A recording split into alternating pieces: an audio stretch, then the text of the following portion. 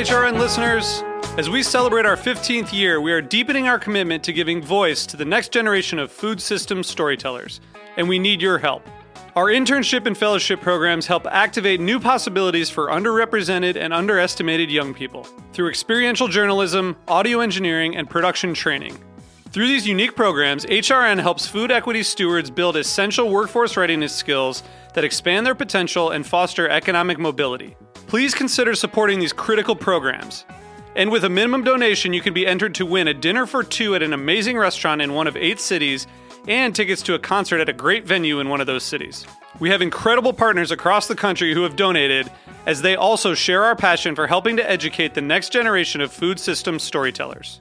Check out heritageradionetwork.org/15 to donate and enter to win today. That's heritageradionetwork.org/15 to donate and enter to win today. And make sure you donate before March 31st. Thank you. This episode has been brought to you by Worldwide Soba, a Japanese noodle production company. This week on Meat and Three, we get ready for Super Tuesday by looking at how food shapes elections both at home and abroad. People know that you don't order a Philly cheesesteak with Swiss cheese, as John Kerry did back in the 2004 cycle. A young group of friends decided that they would put up a website which told voters which polling booths had sausages. Prime Minister David Cameron was pictured about a week after this incident eating a hot dog in a bun with a knife and fork because he was so afraid. Tune in to Meat and Three, HRN's weekly food news roundup wherever you listen to podcasts. Hello and welcome to Snacky Tunes. I am one half your host, Darren Bresnitz. This week we are in the Go Get 'em Tiger Clubhouse, aka their new commissary, sitting down with Kyle and Charles, who have spent their entire adult life in the pursuit of the perfect cup of coffee. We take a look back at the start of their business, how they grew it, what they learned in the past, and they share some really intimate insights about what it means to be in business for yourself and how to learn from the mistakes you made and be happy with the success that you find. Then we go deep into the archives to one of our earliest shows and we play a special performance from Baths, who is one of our favorite performers and have been back a couple of times over the years. So sit back, relax, and enjoy Snacky Tunes here on heritageradionetwork.org. We talk about food, we talk about music, with musical dudes, finger on the pulse, Snacky Tunes.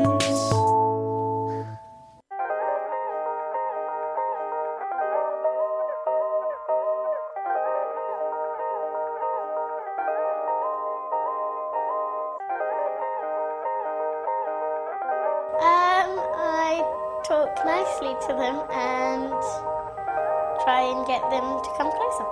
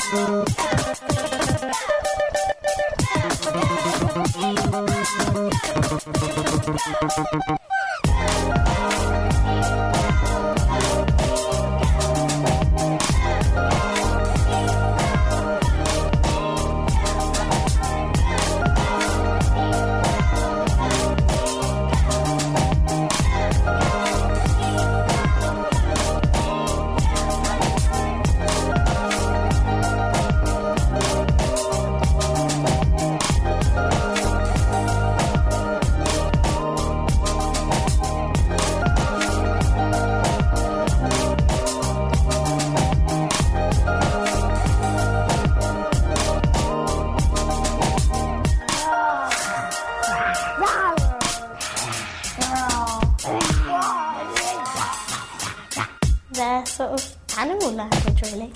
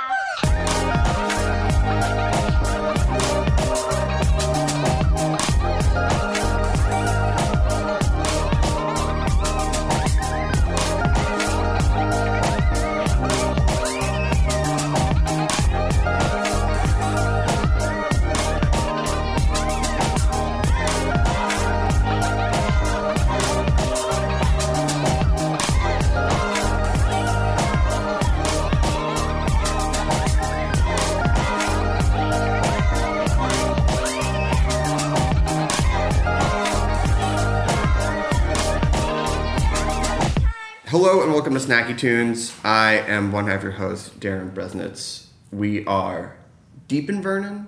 Edge of Vernon? Yeah. Vernon. Huntington Park is right there, so I guess we're deep. Yeah. How often are you going to El Russo these days?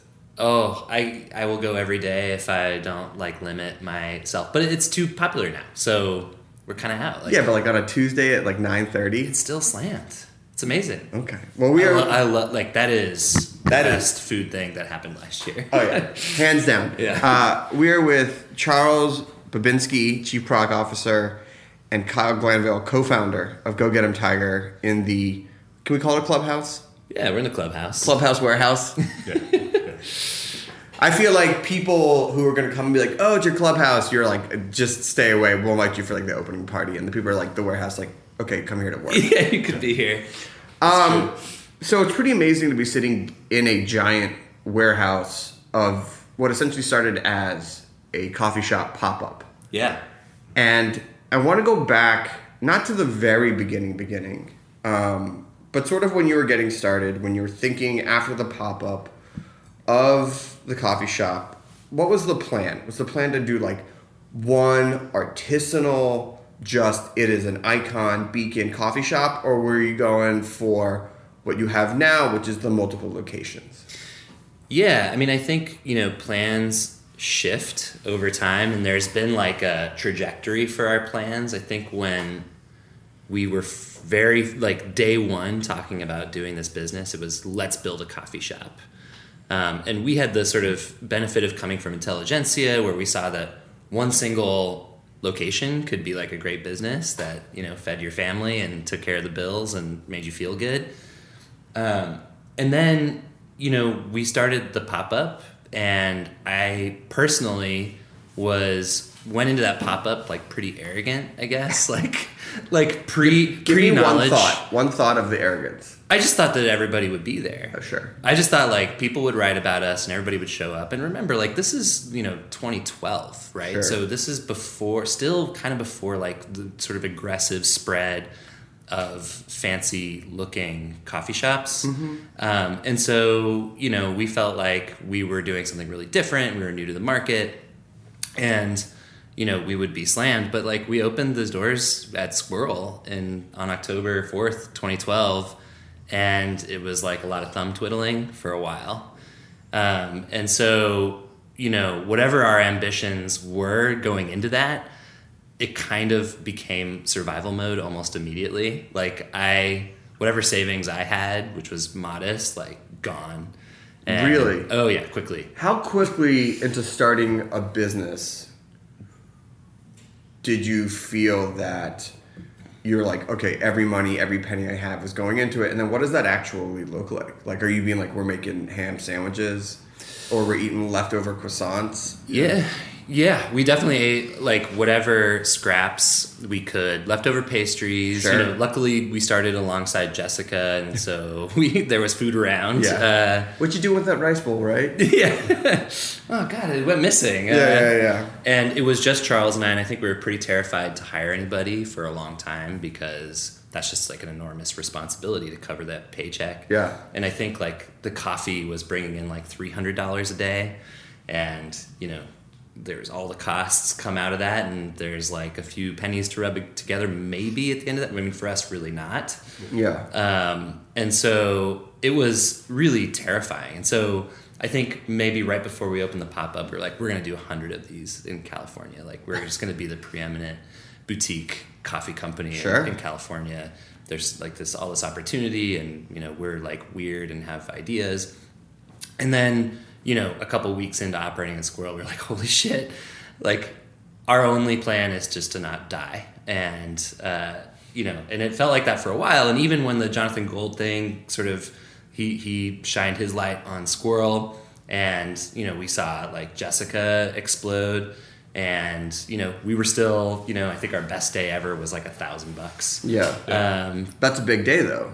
Yeah. In the moment. Yeah, I mean, not really. Not, you know, not. I mean, we came from Intelligentsia. Sure. And like the Silver Lake shop would do like a $12,000 Saturday. You know. Let me just ask for that frame of mind, though. I mean, you're comparing yourselves to what was arguably one of the most established national coffee brands that had even had awareness on the East Coast.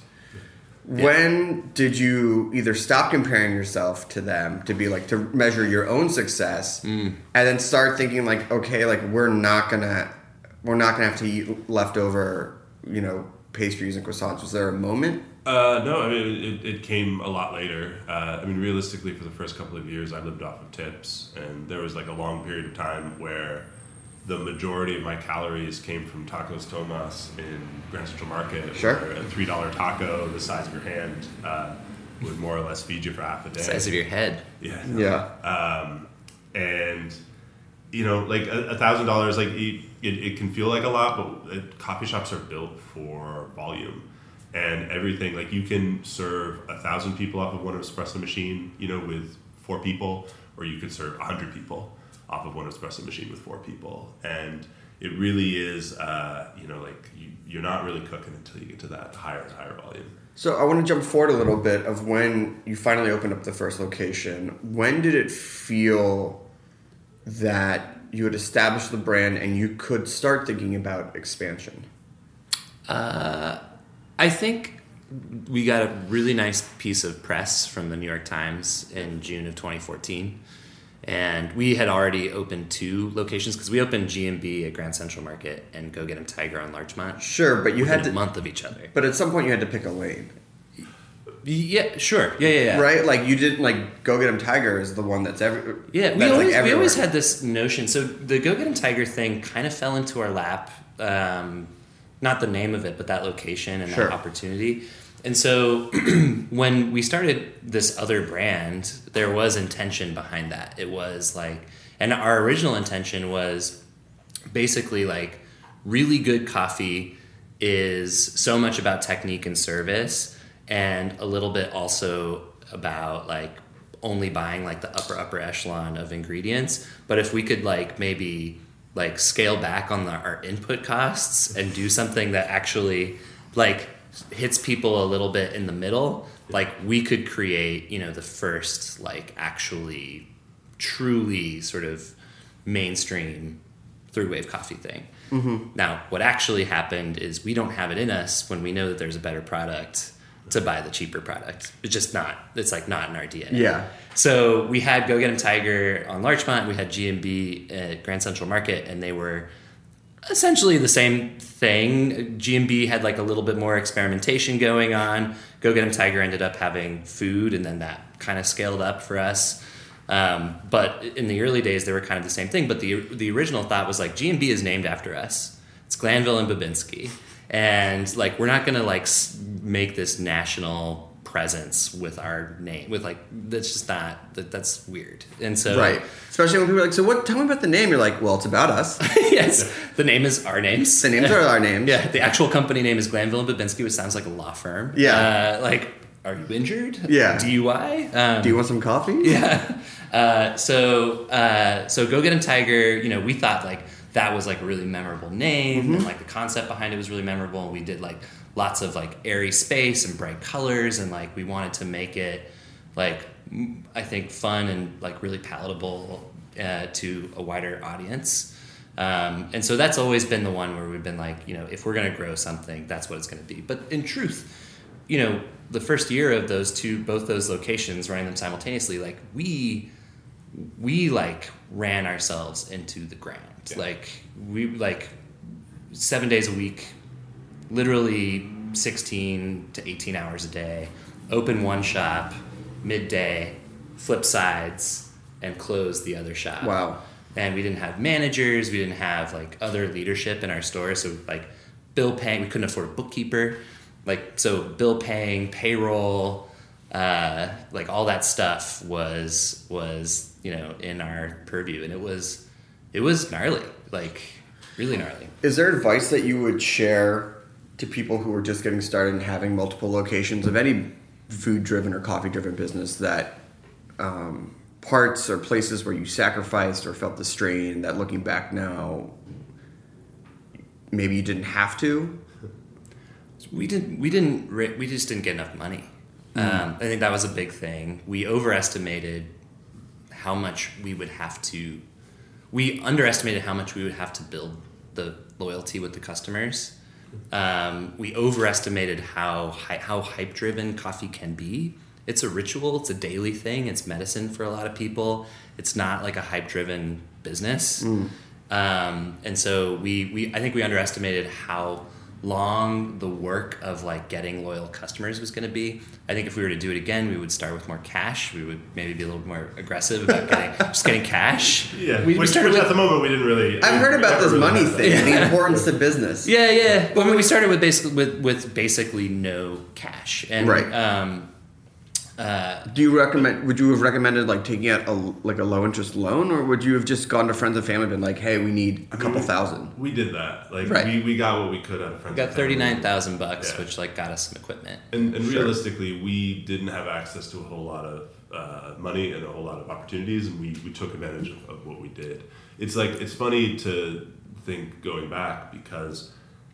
Like we didn't know. Like if we had more cash, we might not even have used it in the most sensible way. And one of the advantages of being a small company, like what Kyle was talking about earlier, about one of us opens one shop, the other opens the other. You switch in the middle of the day.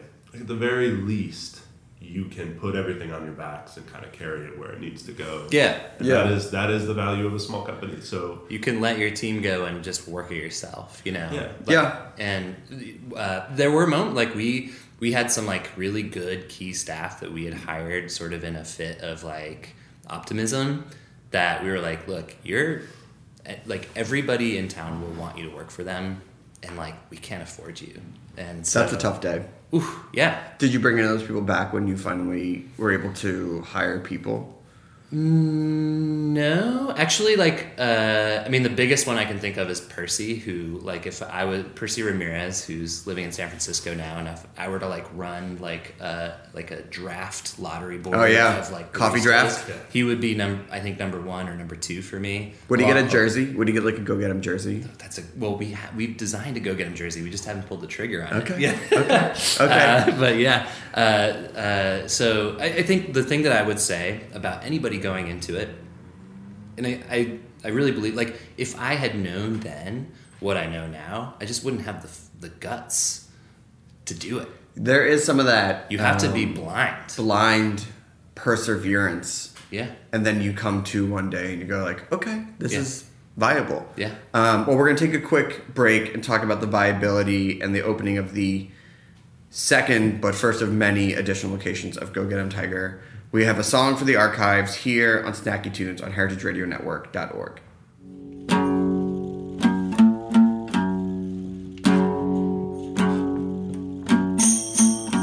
Don't you tell them what to do. Just sit yourself down and don't do these things to you. Sit yourself down, never between us. How you see right through that hard pride.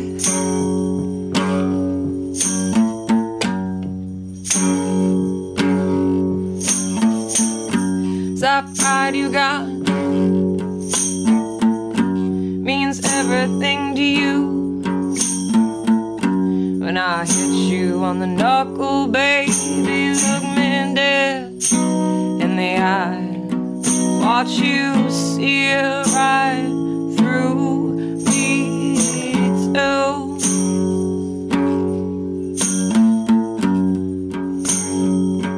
Tambo solo.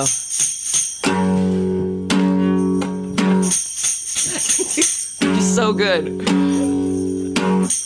He don't cry. You find somebody else that will keep all your actions you're doing justified. We're gonna destroy this room, right, Andy? Ready? Okay.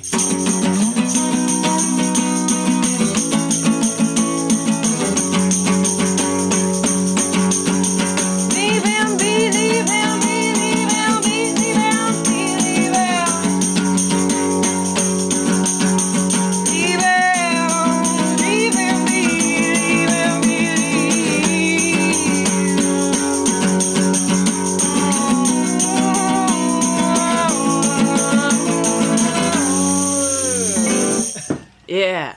Hello and welcome back to Snacky Tunes. We're with Kyle and Charles of Go Get 'Em Tiger, and a big shout out to Erica for bringing the coffee to get us through the second part. So I want to talk about that moment when you decided that you were viable enough to launch a second location to Go Get 'Em Tiger, knowing that you had just dealt with two locations and you couldn't do probably like multiple swapping all the time going into opening a new location. So what was that moment? When did you finally feel that you had hit enough of at least of a threshold? I think the precursor to that moment was definitely the press in the New York Times. I cannot really express enough how much that changed our world. New York Times. It's the New York Times. I mean, we kind of should have known. I was like, just to give a little like bit of background, I remember like one time before that, the New York Times like sneezed our name on like the back pages of some like roundup like that mentioned Grand Central Market, and we saw an uptick in business. Huh. And we were like, and like the LA Times could put us, and no offense to LA Times, but like unless it was Jonathan Gold, like they could put us like on the front page and nobody give a shit. But like New York Times like just like whispers you, and it's like a huge sea change. The other one is Westways. It's like incredible. Really? Yeah. Shout out to Westways. Shout out to Westways. So that like that article, just to put it into perspective, came out digitally on a Wednesday afternoon at like 1 p.m. and by 3 o'clock we were fucking sandbagged. Like we were inundated with customers in a way that we had never been before, and we stood in the same place for basically 2 straight weeks, serving people who had heard that we had the best iced latte in America. Interesting. And it doubled our sales overnight. Now, you previously talked about the hype versus ritual of coffiness. Does that taper off after a while? It's definitely ephemeral. Like, but like it gave us the exposure to people. I mean, getting that first handshake, getting that first opportunity to serve somebody is like that's the opportunity you need. Like, and so then you have to prove it, and you have to convince somebody to come back. Yeah. And especially when people are looking for their cup of coffee to define who they are. Yeah. Like, I am fill in the blank, this type of person who drinks this coffee. These are my people, and now this is my hat of the coffee shop I go to. I think what the New York Times thing did, though, is it gave people who weren't interested in sort of higher end coffee permission to try this thing out. Sure, especially when there's so many options and you love coffee, or at least you love the idea of going to a coffee shop. Sometimes you just need to be told where to go. Yeah. And when that's how we all are, like with restaurants and stuff, right? Like somebody says like All Day Baby is good, and you're like, great, like I can go to All Day Baby. They are. Yes. Yes. So when you opened up the second Go Get 'Em Tiger location, were there similar issues, new issues? New issues. What were some of the new issues of opening up a second location then? Well, so that one we were seeing the success of our food, and so we really wanted to like punch that up. Yeah. So we hired like a real chef, Rhea Dolly, who we worked with at Squirrel, and we put in all the infrastructure, the hood, the grease interceptor. Like, it was no longer like a few hot plates and a waffle iron. Fair. Like, and people were hyped about Ria's food. We had kind of like broadcast that this was going to be a really, really special thing. And we definitely were feeling that. Like, we weren't just going to do the same thing that we had done before. We were going to do something that like was a little bit more punched up. And we did a private preview. I remember like right before our opening day, invite only. We invited 100 people. Somebody put it on Instagram, and we just got slammed before we were ready to serve anybody. And our whole opening first couple of weeks was just pandemonium. Just going down in the weeds. Yeah. Every day. The new problem was that we like weren't ready for it. And so we fucked it up. And did it affect coffee service as well? Oh yeah, because people are getting food and coffee. So, sure. I mean, like if you get your coffee right away and you get your food 30 minutes later, or an hour later, the food and the coffee service is like. I can already tell you what my visceral reaction to that is. Oh, and I'm first off, I'm not planning for an hour. Right. I'm planning to get like my biscuit and my coffee in like 5 minutes. Yeah. And then I'm out in 30, if that. People were pissed. We had like 3 stars on Yelp, which like just doesn't happen. And like, you know, it was. How did you adjust? Or and let me ask, what sort of mental jiu-jitsu did you have to do to be okay with going through that rough time? Well, there's no silver bullet, right? Yeah, you just go through it. Like that's the thing about like falling into the shit is that you're in the shit. Like there's nothing you can do. You just have to work your way out of it. And I think a lot of it came down to like figuring out what our specific approach to food was and what it meant for us, not just from a menu perspective, but from being an employer perspective, how our food program should run. So it was a gradual, like we worked out the biggest kinks immediately, but I'd say that it took us a couple of years to really get to a point where we felt like we were building, off of sort of our positive wins. And this is pretty heartbreaking for us, right? Because what I had just talked about was getting that first handshake. Sure. How important that was, and we had it. We had the first handshake. People showed up. Right. And we fucked it up. Right, because some people go like, I'd love to go there, but I don't want to wait for an hour for my food. Let's go somewhere else. And then they go, oh, I like this place enough, and my food comes in 20 minutes. Yeah. So how do you build that trust back? I mean, it's a really, really long process, and you just have to nail it. Like you just have to fine tune your operations. You know, for us, like we had things on the menu that we knew had to sit in the oven for 20 minutes. And you have the prep that comes before that, the 20 minutes that it sits in the oven, plus, plating it and getting it out.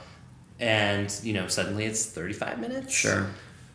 When we were first starting, right, it was just the two of us, and something didn't work, we would just look at each other in the middle of a busy service and say, this is going. Go. 86. Get out of here. You add in, like, basically you're giving the keys to the kingdom to somebody else as far as the food program goes. You're becoming a larger organization. You have 3 shops, 4 shops, 5 shops instead of 2 shops. Making those decisions goes from being really, really, really easy to being really, really, really hard. You have to socialize it and, Yeah. Right, because someone's like, I love the peach muffin. Well, you also don't want, like as employers, it's our job to empower people to feel like they can do their best work and bring themselves to it. And it is defeating to get your thing 86. Of course. So a few years go by, you figure out the kinks. When does the idea of wider spread expansion start to take place, and how do you put that into action? Yeah, so it took us a long time, but we had finally, after 4 years in business, we had 3 locations that were operating like really, really well. Like they were well-oiled machines. All 3 of them were busy. We managed to eke out a profit. And fantastic. Good for us. Yeah. We managed to eke out a profit, and I think we've always been very project-oriented people, and so I think for us, the narrative is less about world domination and more about like let's do new stuff. Like Sure. we want to do new things. It's like if you're a band, like each of these cafes is like an album, right? And so it's not like we're just like throwing the same DNA into the building and saying like that's it. Each one is a new release for us, and there's a new idea or 10 new ideas or 100 new ideas baked into each one, and like it just like hanging out and operating is just not. That's just not who we are. Sure. And so every new location is going to allow for something different. Hell yeah. But then how do you balance that with the core identity, where if I'm in a different part of town and I see one of your shops, I'm like, okay, I want to be able to have a similar experience across town. Well, the core menu is the same. Sure. Right? But there's like extra menu items. There's like, some of the things that might be different. Sorry for the truck sound. All good. We're in Vernon. It We're in happens. Vernon. People are trucking. Yeah. The difference might be the music center where we did like the hi-fi thing with Sure. Dub Lab, right? And that's really cool because we get to play records all day, and we love playing records all day.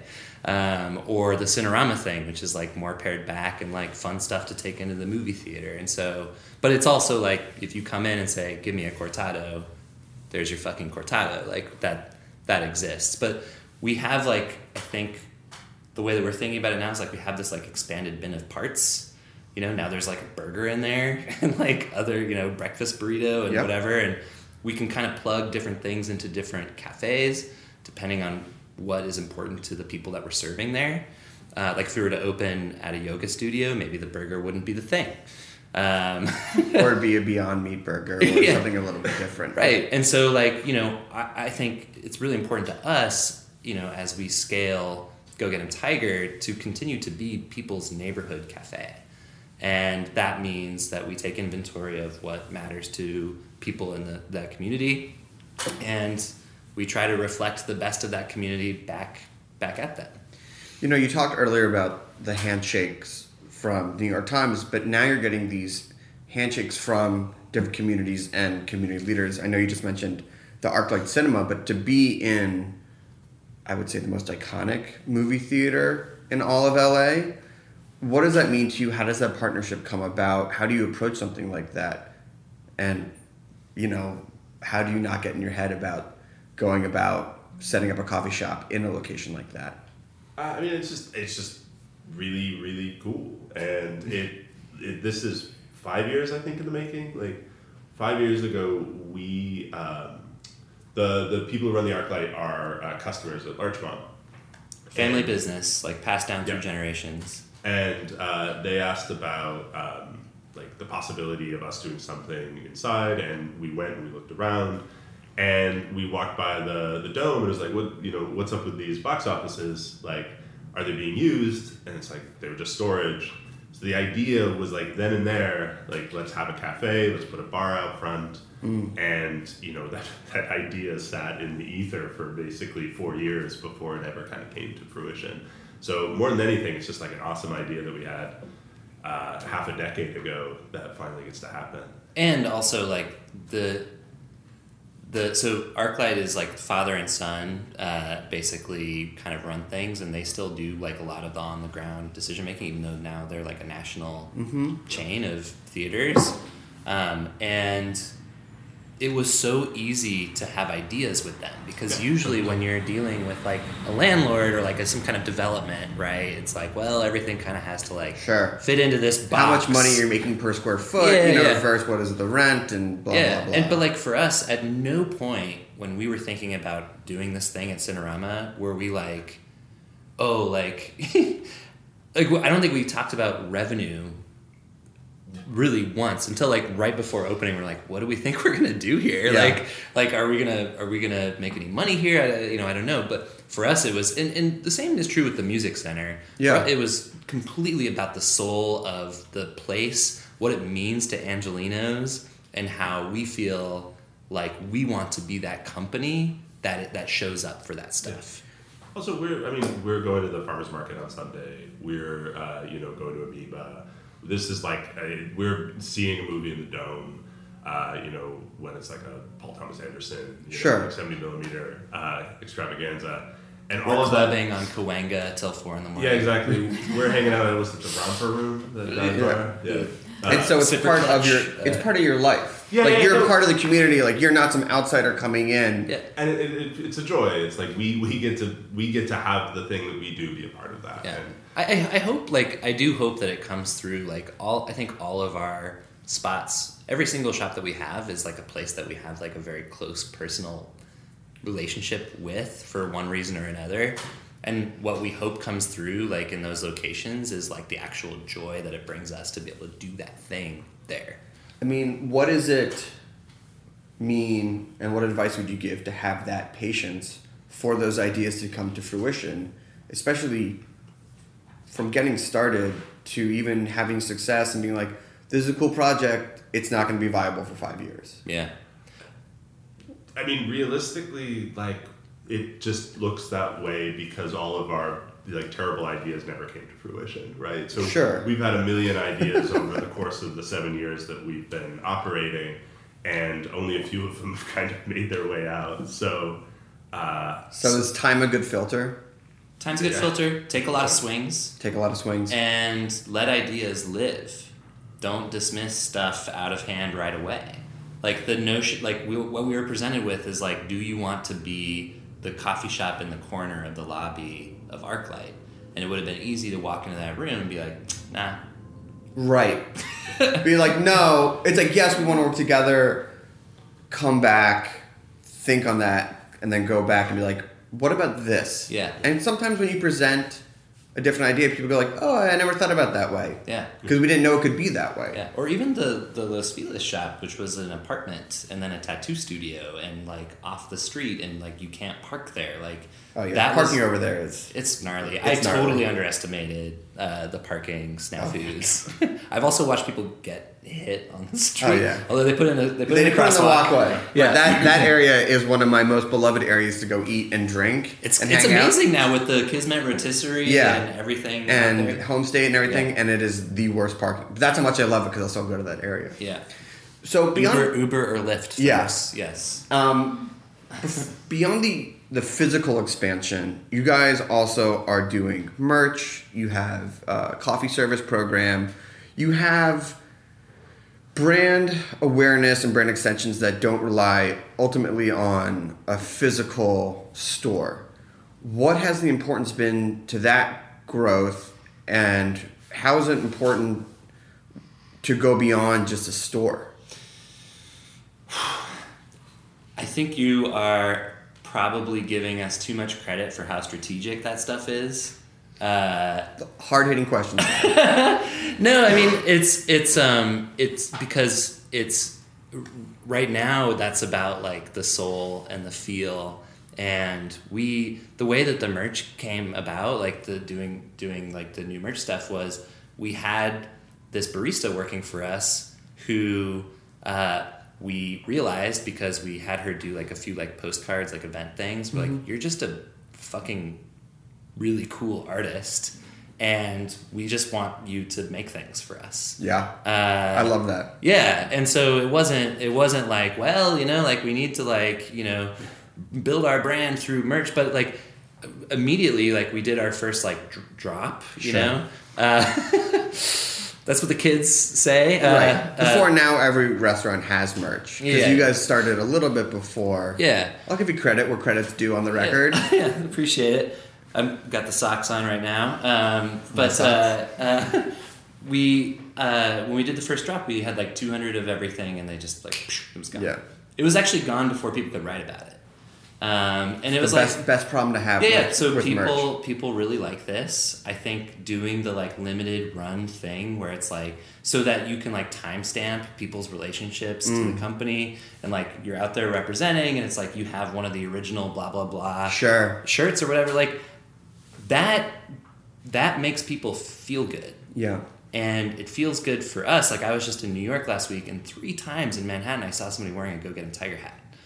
That's 3 times. What the fuck? I went to Disneyland and I saw people wearing like the coffee hats and the GGT hats at Disneyland. My brother lives in Idaho, and he's like, I ran into another person like wearing it. I don't know how that happens. I mean, sometimes the hats and the extensions go beyond the physical nature of something. Yeah. Because it becomes just something that people like. Yeah. Oh, I was never a skateboarder. Yeah. But I loved the culture of skateboarding, and the way that like I love like skateboard fashion. Like I think that like the skaters know things and they are cool. And so we, you know, when this started to happen, it's like we should just operate like a skate company when it comes to like all the merch stuff. I love it. Yeah. So as you look to the future, as we sit in the warehouse/clubhouse, what lessons from the past are you going to take into your future growth? Ooh, that's really good. I mean, there's like 1,000 of them. You know, I think right now, like the last year for us has been a lot about learning how to manage and uplift and motivate a team to carry on your vision. Learning how to communicate that vision really well. Charles, for instance, has like really come into his own as like a person who can like actually set very clear goals for groups of people to achieve. And I've maybe come into my own as like a little bit more of Charles, like, anytime you want to tell me how I've come into my own. Yeah. Go ahead. That's your cue, Charles. No. I mean, but like, you know, and I've felt a little bit more free to just be like what's next and like what are we doing next? Little time to dream. Yeah, like this last store that we opened, like I showed up in the last week, you know, and like they did the things that we talked about doing, which was amazing. That's amazing. Yeah. So lessons that we've learned. Yeah.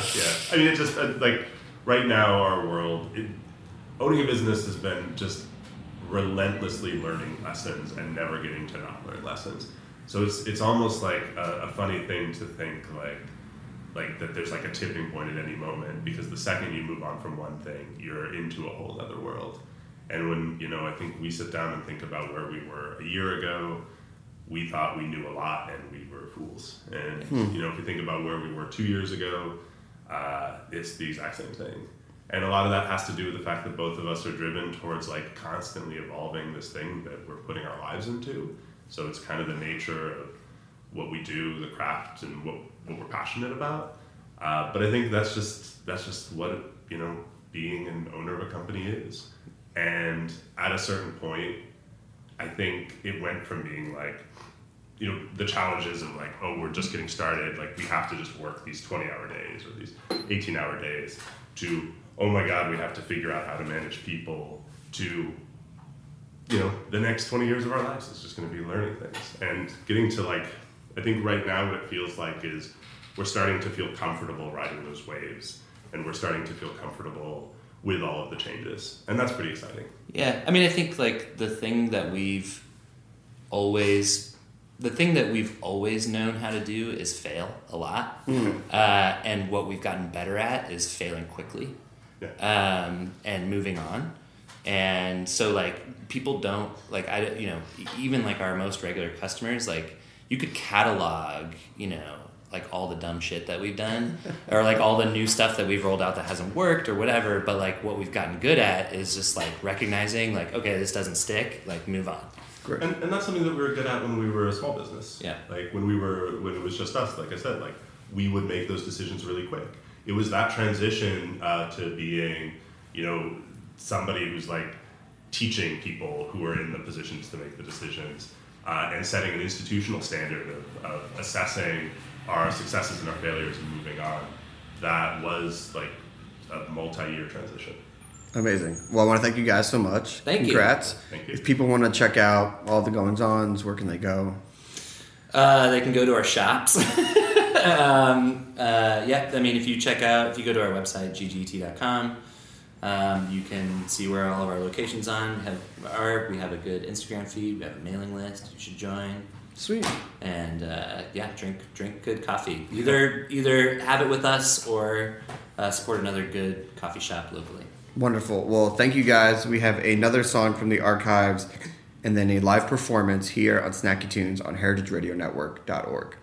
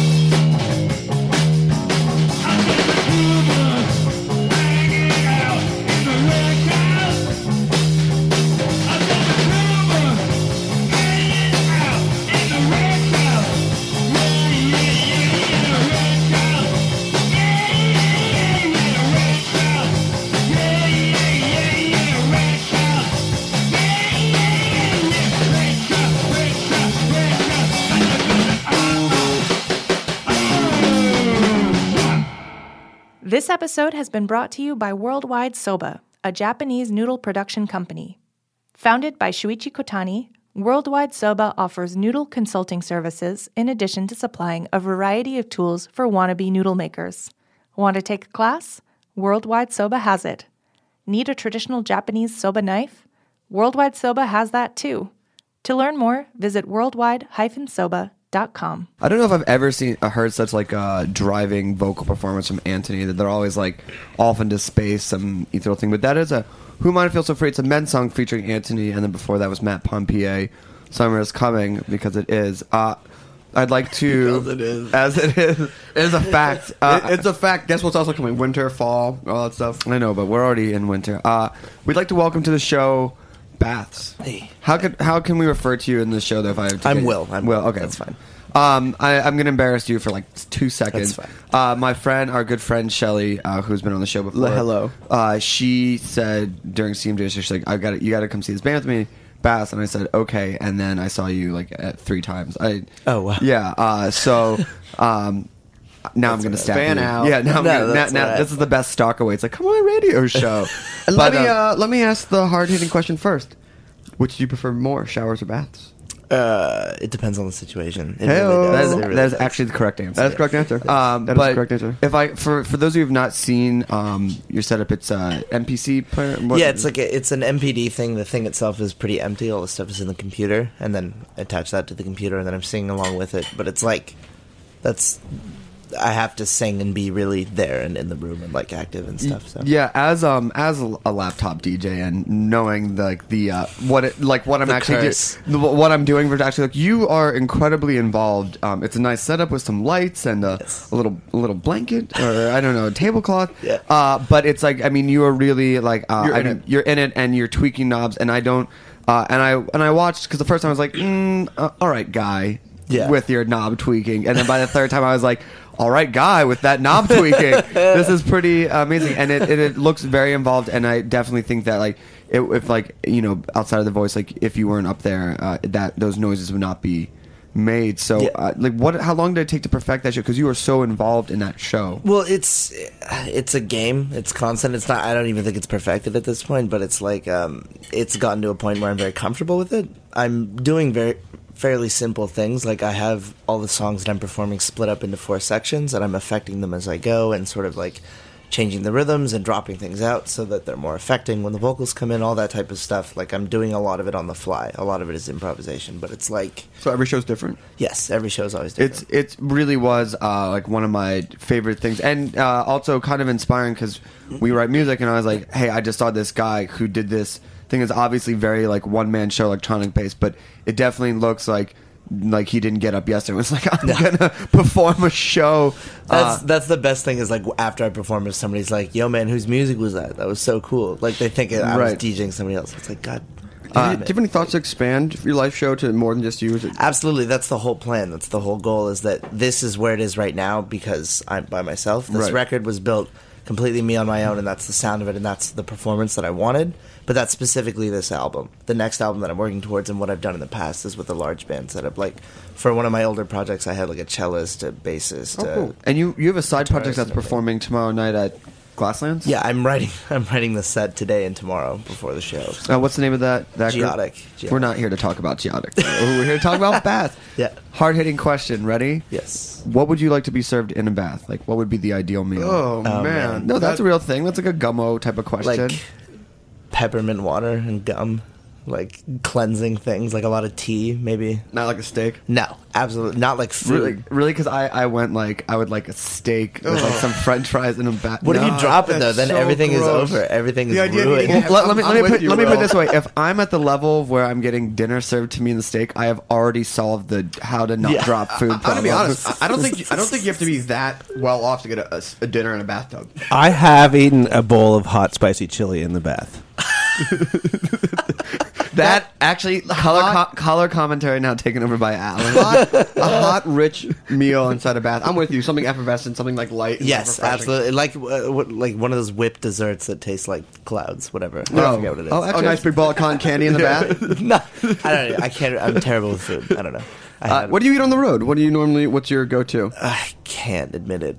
on Come on, the show. You can't. No, Basically, like this store, I've been having a lot of the McDonald's oatmeal that they introduced because it's like healthy, very fast. And with the Vermont maple syrup, which actually has to come from Vermont. Yes. And have you had any of the Yeah. Zagat #1 rated KFC chicken? No, I have not. Is that true? Yeah. No, dude. We did research on it because like KFC now has all these ads like Zagat #1 rated, but they did like a fast food survey. So it's like, all right, so of the worst, this is the best. Wow. Yeah. So congrats. Yeah, Congrats. to them. We'll be having the Colonel on next week to talk about the big win. Yeah. Oh, he's what? He's so, never mind. It's great. You've been. How long has the Baths project been active? Since September of 2009.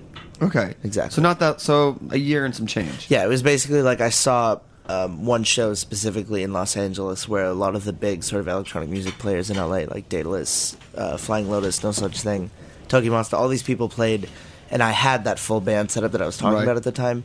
But I saw that, and I desperately wanted to be able to pull a show off by myself in a similar fashion. And it was literally that day I said to my friend Mario, I was like, I want to do that. I want that. And then I built the album over the next couple of months to fit that performance, that type of thing, and then everything started happening from What programs do you write in? I used to use Digital Performer a lot, but now I use a mix between Digital Performer and Ableton because Digital Performer is sort of archaic. Got it. Yeah. That was for our techies. Let's get some music going. I was like, I got a few more questions. I really do. I know, but we can come back. But I was one question because just one thing. Why are you taking your pants off? Yeah, that's actually more just a fact. It happens. So you've been around for say a year and a half. I feel like from CMJ on, you've really begun to hit. You're like in the cusp. You've sold out shows. So like, how are you feeling the difference now, changing from just like hi, I'm Bass to being like people's perception of you? I have no idea. It's like things are happening so fast that I don't really keep track of it. I'm just I just keep saying hi. That's Lior's job, the press agent who's here. He's the one who's far more aware of my life like that than I am. So. Great. So you picked out some songs to play. So now we're ready? Now we're ready. Okay. I had a question. Okay. It was pressing. Now we're going to press play on the songs that you selected. Any type of theme that we should know about? No, it was literally like I grabbed it and chose the first things that came to mind. Oh, you have to. Oh, this is great. Oh, on the I fly. love the books. Oh, cool. So we're going to open up with one of your songs. Okay. Well, that's what you put first. What song is it called? Somerset? Yes, okay. It is yours, right? It's on, yes. It's on something I'm selling on tour, exclusive to the tour. So okay, so we'll talk about it afterwards. This is we're gonna keep eating. There's so much pizza and so cookies. much pizza. Pizza and cookies here. You're listening to a Bath's hand selected on the fly playlist on Snacky Tunes.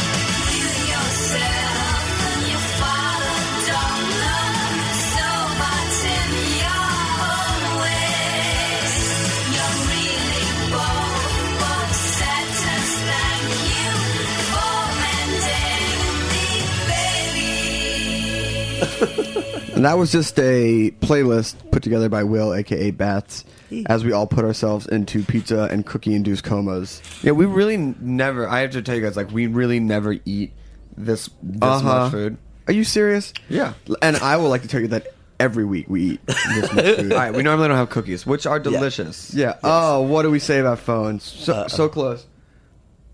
No. I'm trying to be a jerk about it. Try to be a jerk. It's not even working. Oh, there it is. There it is. Is it important? Heritage. Is it important? Not really. So whoever is calling at 2:58, Alan, it's record on the podcast. Yeah. Not that important. Not that important. I was trying. I mean, it's more important than either of you two guys. But then hey, we're like, thank everybody coming snacking. So we'll talk to us about some of that music. Oh, okay. How it inspires you as an artist. I can't even remember what songs did we do.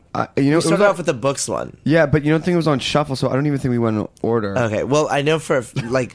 If it's a cool point, the books, one of the best shows that I've ever seen in my life was seeing the books at the Getty Museum in LA, which was a total pretty surprise. Amazing. It was before I had fully dove into them and everything, and I saw it, and they said themselves at the show that it was one of their favorite shows and favorite venues. That it's really nice when you can. Really it's funny because I saw the books here, and they said it was one of their favorite. I think it's really nice when you can see a band and you can tell that they're having a great time. That's so many times you see a band and you're like, that was great, and they're like, oh, we played like crap. Yeah. Do you know what? Well, keep it to yourself, man. Yeah, exactly. When I saw you the 3 times, and this is where it gets really creepy and fanny. Go. You really did look like each time was like you were having the best time, and not only that, you were incredibly appreciative of the crowd. Yeah. And like so happy that they were with you every minute, and that's why I kept. I think I told Darren, I was like, hey, you got to come see this guy with me because it's one of like. I mean, I feel like I've seen so much music, and for CMJ, you just become like so numb to it. So yeah, I saw you Brooklyn Bowl. Oh, cool. I was 10 sheets to the wind. I had a blast. Did you wait? I was like, yeah. Did you?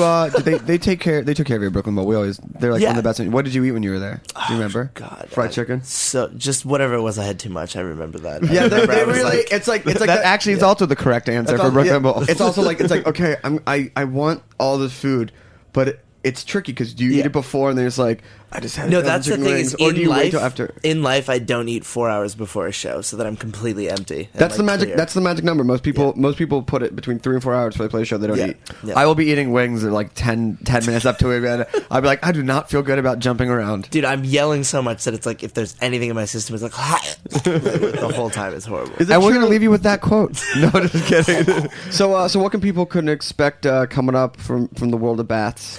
Marble, granite, porcelain. What are we talking? So many releases this year. A 7-inch I have coming up, and then stuff I'm selling on tour, and then the new album is probably 2012. I haven't started working on it yet. 2012. So. Yeah. That not happens. This year. Not this year. We're already tomorrow, dude. In the press world, Leo, come on, back in the press. Yeah, it's like before the world ends. 2015 over here. Yeah, it's 2015. So you remember when like bands used to put out like a new album every 4 months? Yeah. We just woke up this morning and Pitchfork apparently announced that Radiohead has a new album coming out in a week. Coming out this weekend. This weekend. And a new Radiohead. Talking about? Just when was their last album though? See, I love that. A week ago. They don't need hype. Come on, man. No, dude. If you're them, they don't need hype. If you're Radiohead. I wonder if it'll do well. That's sort of the game. Yeah. They played a game on the last one, and they're playing a game on this one by having a 1-week press campaign, and that's it. Are they playing the same game about Pay What You Want for this one? No. They're not, but they're calling it a newspaper. I don't know. They're calling it a what? A newspaper album. I just read the article. What does that mean? 10 minutes ago. Oh, did they? I think it's something like they're giving it away on a newspaper, or like in a newspaper, and then Well, they're like the going to Times? be repackaging it. I heard something about repackaging in May. I don't know the I details, don't know. but like they're doing like a full thing down the road. Hey, the second it goes digital, that's what's happening. Is it's going to be digital in a week? Yeah, or right. weekend. So. All right. So the show this Wednesday is sold out. And awesome. So Dear that's listeners, great. thank you for listening. You can't go. If you want to be ahead of the curve, you can come see your side project tomorrow at Glasslands. Yes, I'm writing an entire set tonight and tomorrow. What do you mean you're writing an entire set? Like from scratch, I'm making a set. But you put your original music for that. That's what I mean. It's like I'm writing original. In comedy, this would be referring to as the new hour. You're writing your new hour. I guess so. Yeah. All right. Okay, great. So the last song we're going to play is a Lollipuna track. Yes. Wait, hold on. Yeah, Nuts and Bolts. Where we find you on the internet? Oh yeah, do you want Leo to do this? Well, every single social networking website, it's /Baths Music, BATHSMUSIC. Leo, anything you want to add? I mean, this is your chance, man. I really got nothing over here. I don't know how I got roped into this, but hey, remember, every time you sign that check, it's the I got nothing. yeah, I got nothing. Oh yeah, how did we do last time, Mr. I got nothing? Can we go back to food? Yeah. Hold on. What is your favorite thing to eat when you get off stage? Oh, Thai iced tea. That's not fine. That is also a correct answer. Okay. That's a correct answer. Hey, just to let you know that you batted 1,000 today. Yeah, you answered everything correctly. Awesome. So let's thank you, Jack Inslee. Thank you, Heritage Network. We got a big announcement coming. Is it next week? Is something like that? Alan, great. Yes. And I was good. Who's I forgot to ask. Who's putting the book out? We are debating between publishers at the moment. Awesome. That is also the correct answer. Everyone does so great well. answers. Yeah, everyone We did does so so well good. at the show. And we did pretty well. There's just a couple bites left of pizza. And Can we a few thank cookies. Heritage for the rack of ribs they gave us? Oh yeah, Heritage. We had a meeting with the head of Patrick. Heritage, Patrick, and he said, "You guys want to take anything?" And because you guys don't know, but Heritage background is it's a food company. They give us 2 sacks of stew meat, a ham hock, and some ribs. Yeah. What has your radio station done for you recently? So it's going to be a wonderful dinner. A porky spring. Yeah. Next week, super excited. Alan, you're a good buddy, Jordana Rothman. Jordana Rothman. Oh, yeah. Jordana Rothman. So for all those who don't I just know, had dinner with her at Goat Town in the East Village, which we can not recommend. And guess what? I love it because Goat Town feels that is the incorrect answer. I really love talking to Jordana about food. Her wit and her remarks are always make me titter. Jordana was my assistant. Oh, really? I put out the Festivus book. Yeah, Jordana helped me make Festivus nails, Festivus shrimp impaled on mini Festivus poles. Her wit is her wit is from a different era, and I love it. But just so you know, for any of you Snacky Tune listeners and podcast fans, Jordana was on a year ago predicting food trends of She was on twice. You have to remember. So there was one where she was on by herself and one with Mark Pastor. The one where she was on by herself, she did a prediction of 2010. And so this is the year after follow-up, which I am surprised it's been a year.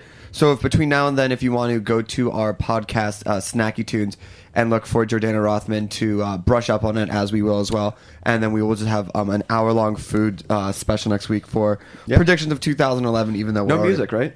No music. Just food. We're going to talk. Food. Jordana is worth the hour. Really? Yeah. Oh. All right. This guy seemed all right, but whatever. Wow. All right. Phone call not important and a bit of a bum out.